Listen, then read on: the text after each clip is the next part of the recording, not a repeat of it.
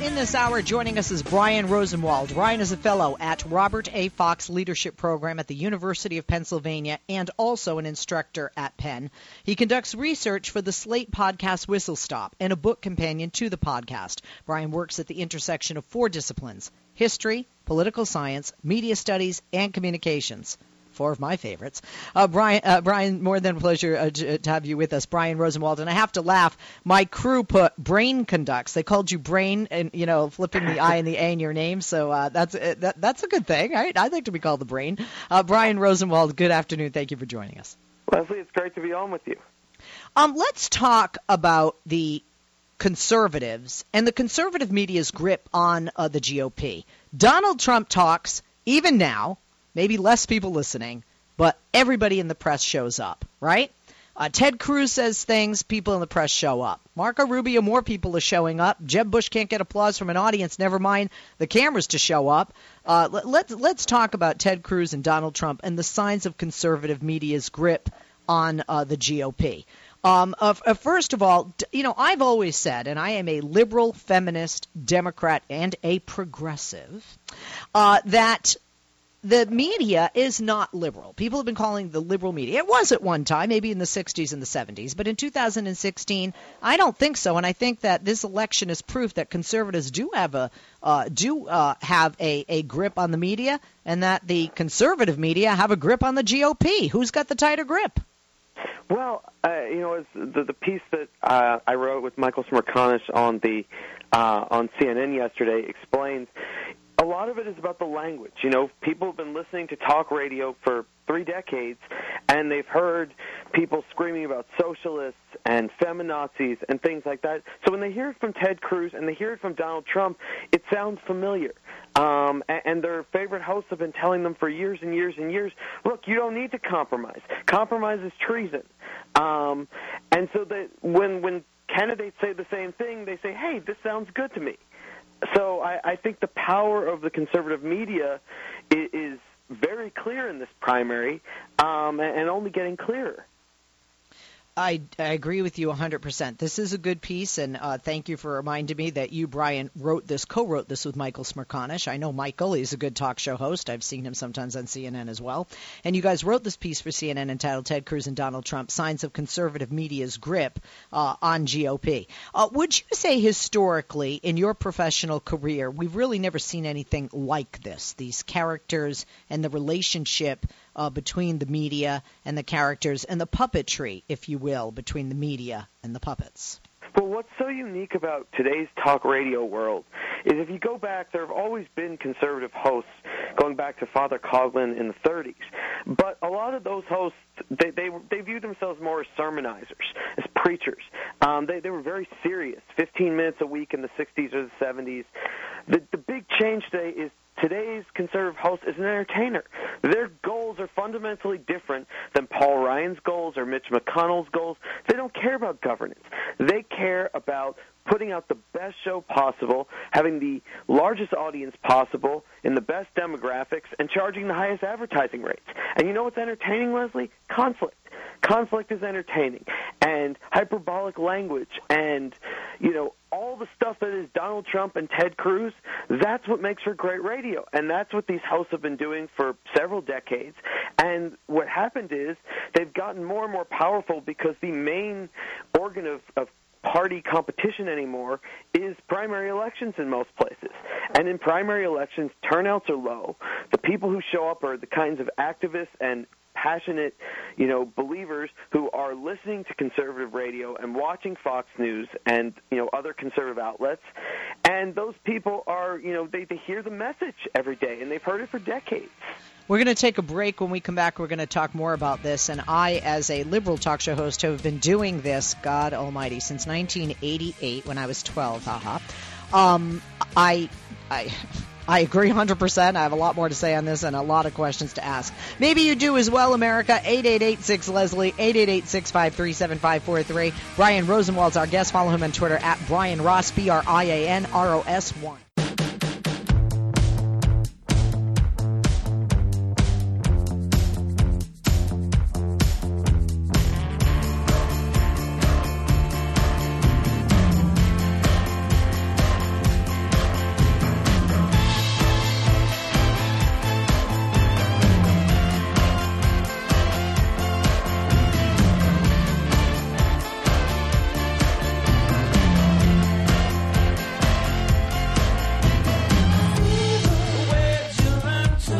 are back with our guest, Brian Rosenwald, fellow at Robert A. Fox Leadership Program at the University of Pennsylvania and instructor at Penn. He co-wrote a great piece entitled Ted Cruz and Donald Trump, Signs of Conservative Media's Grip on GOP, written by him and Michael Smerconish, another talk show host. Brian, thank you for holding, and welcome back.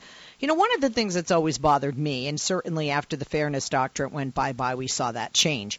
But when I was starting out in talk radio in the late 80s, there was always, more conservatives as hosts. There were more conservatives running the show, white males especially, and there were more conservative listeners in talk radio. However, they would always have a liberal or two on the same station. They didn't have this divide. There'll be people that say to me, you don't have the ratings of Rush Limbaugh. And I'm like, well, we don't have 600 progressive talk stations out there, because there was a time when there was a split between talk radio and there were the progressive stations and the conservative stations, such as a station with Glenn Beck and Sean Hannity and Mark Levin, isn't going to put somebody like me on, but back in the day, or Michael on, but back in the day, they would.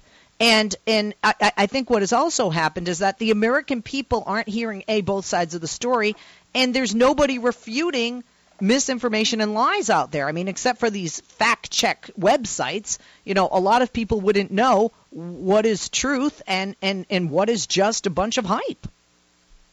Yeah, Leslie, I think that's absolutely true. More and more people live in echo chambers. As conservative and liberal outlets have proliferated, especially on the Internet, people are free. The people who in maybe 1990 listened to a station that had you on, had Rush on, and then they watched the CBS Evening News at night or NBC, pick your favorite station. Now they might watch Fox News, they might read Newsmax, and they might listen to Rush. They're living in much more in echo chambers and silos where they don't get the opposite perspective. And a lot of programmers decided along the way that, look, the only way we can the way to maximize our success is to have what they call format purity, which is essentially, hey, we wouldn't play a rock music on a country station, so why would we have a liberal on a conservative station? And that now you just get a whole day of conservatives. And there really isn't any counter perspective for people to hear. And it's bad for democracy, quite frankly. I agree. Do you feel, and I think your piece is clear, that you and Michael also feel this is why we see such anger among the support out there? Because yes, I think people are angry, but when you look at the polls on Donald Trump's proposed Muslim ban as an example, half or more of Republicans agree with that. Shamefully, some Democrats do. Fortunately, most don't, and fortunately, most independent, centrist, moderates side with Democrats, so say the polls.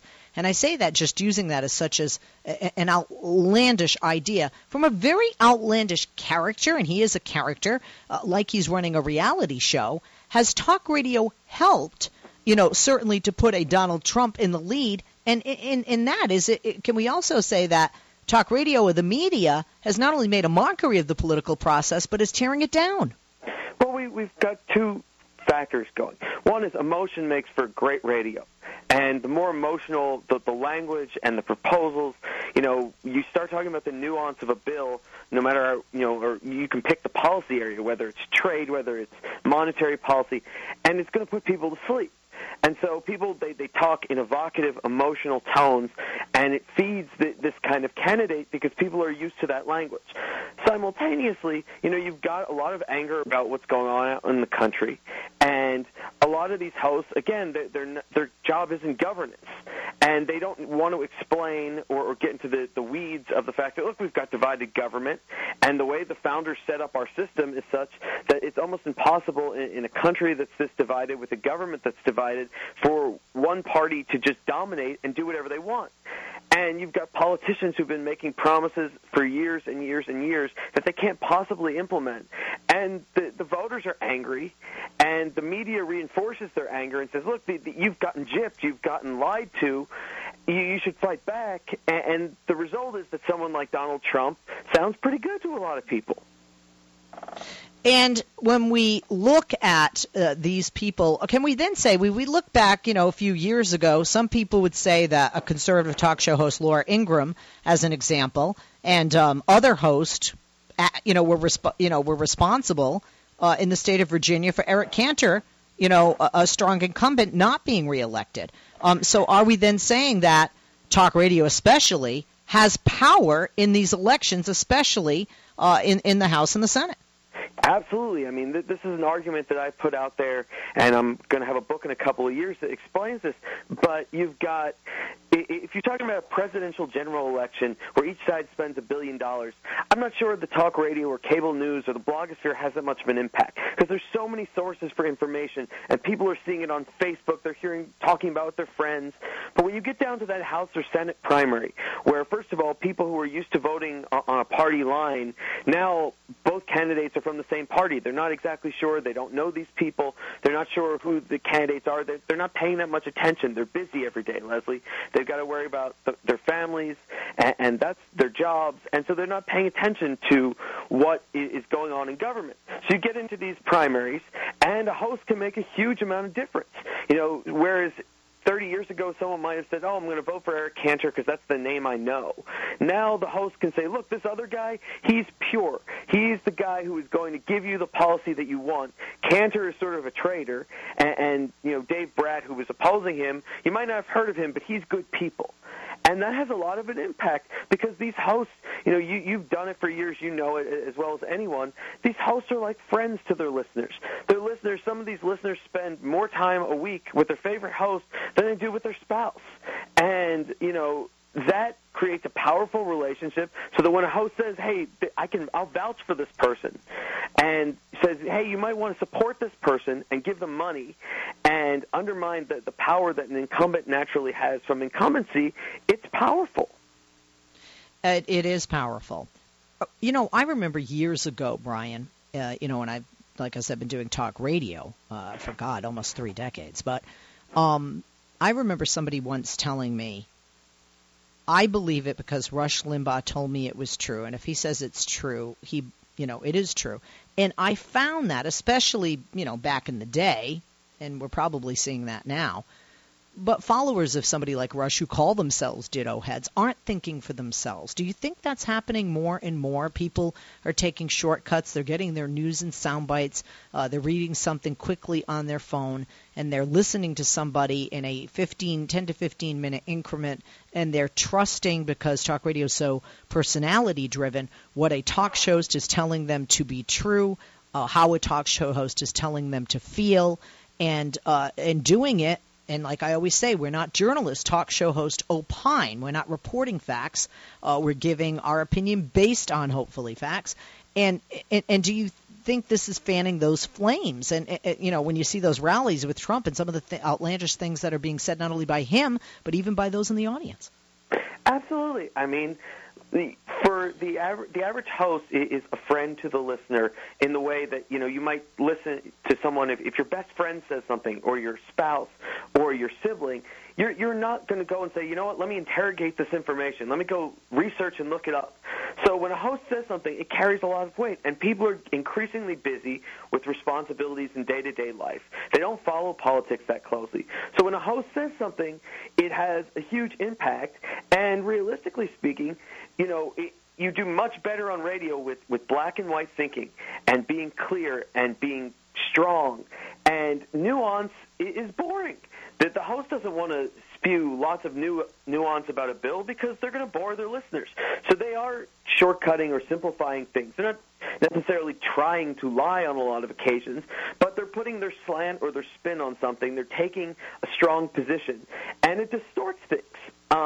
And their listeners and their viewers, when we're talking about cable television, are then going to these rallies, and they're cheering ideas that fit the same mold. And it has made an angrier politics. It has made a more emotional politics, and one that is much more adverse to compromise and getting things done. How do we combat that? How do we combat that with those like myself that are liberals, that are progressives, that are Democrats? Our voices aren't being heard as much because the conservative media blocks us out.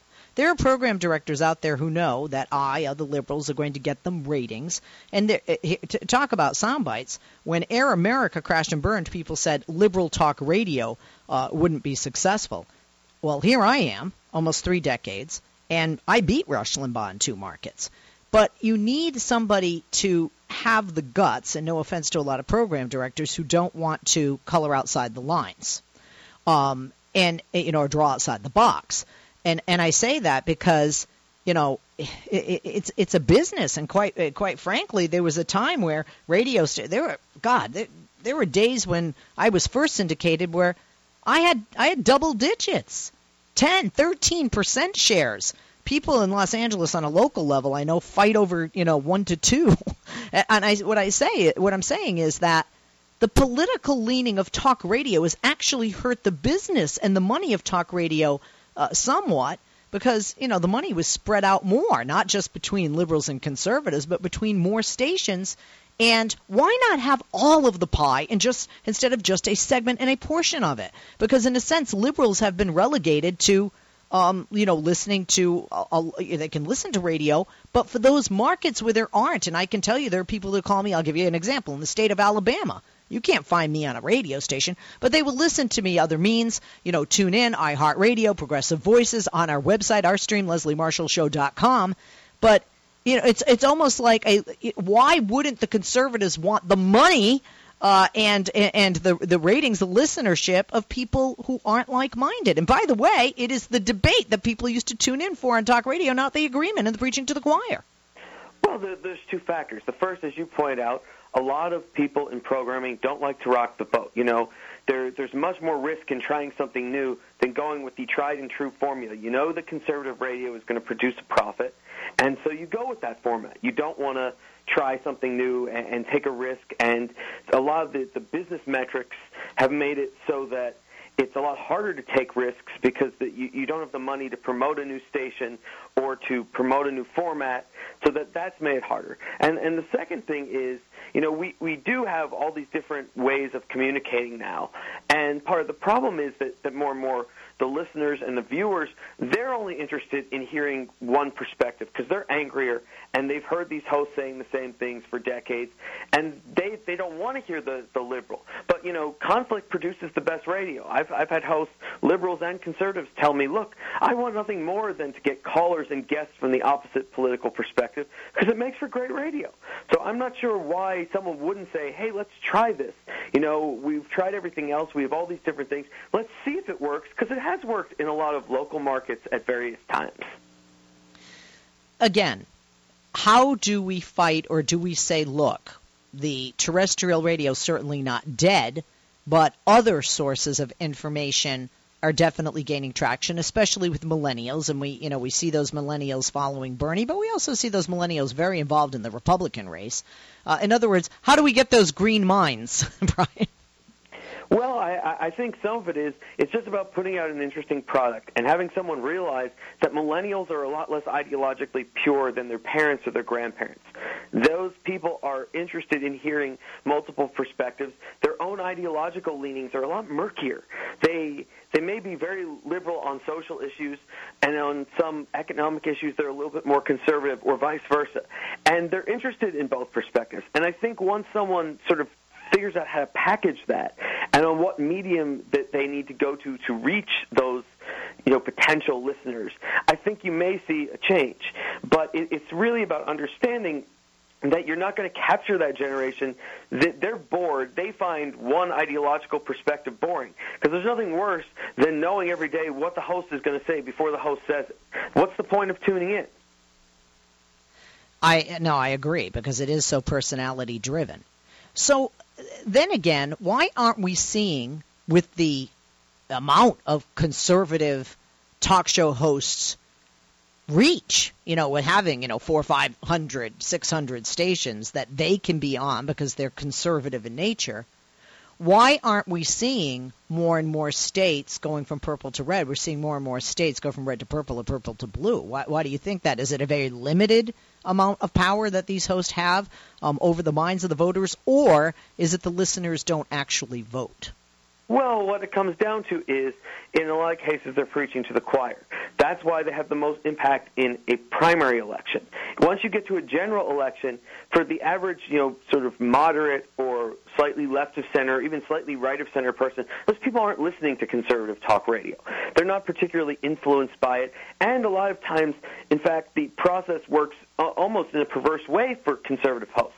They're successful in a primary. They get the pure candidate, but that candidate is much less likely to succeed in a general election. My favorite example, Delaware 2010 Senate race. You know, conservative talk goes after Mike Castle, who had been governor and House member for 20-plus years and was thought to be the favorite in the Senate race.